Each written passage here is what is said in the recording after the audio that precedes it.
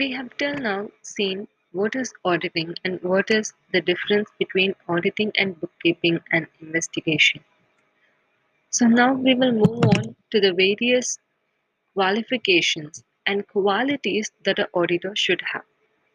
We have already discussed that the auditor should be a qualified CA, that is, chartered accountant, who has finished the articleship.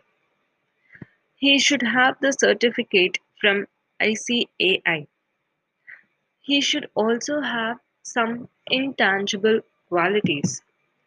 He should have certain professional qualities like having a knowledge of cost accounting, financial accounting, business laws, a fair amount of knowledge on economics, business protection, marketing management, financial management, and even human behavior.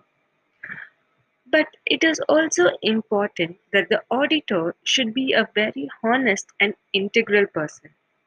He should have the tactfulness and alertfulness to look over the books of accounts and find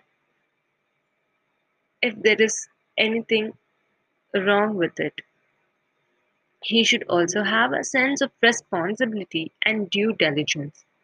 He should be very effective in communicating and giving an opinion on the financial statements. He should also have a robust common sense.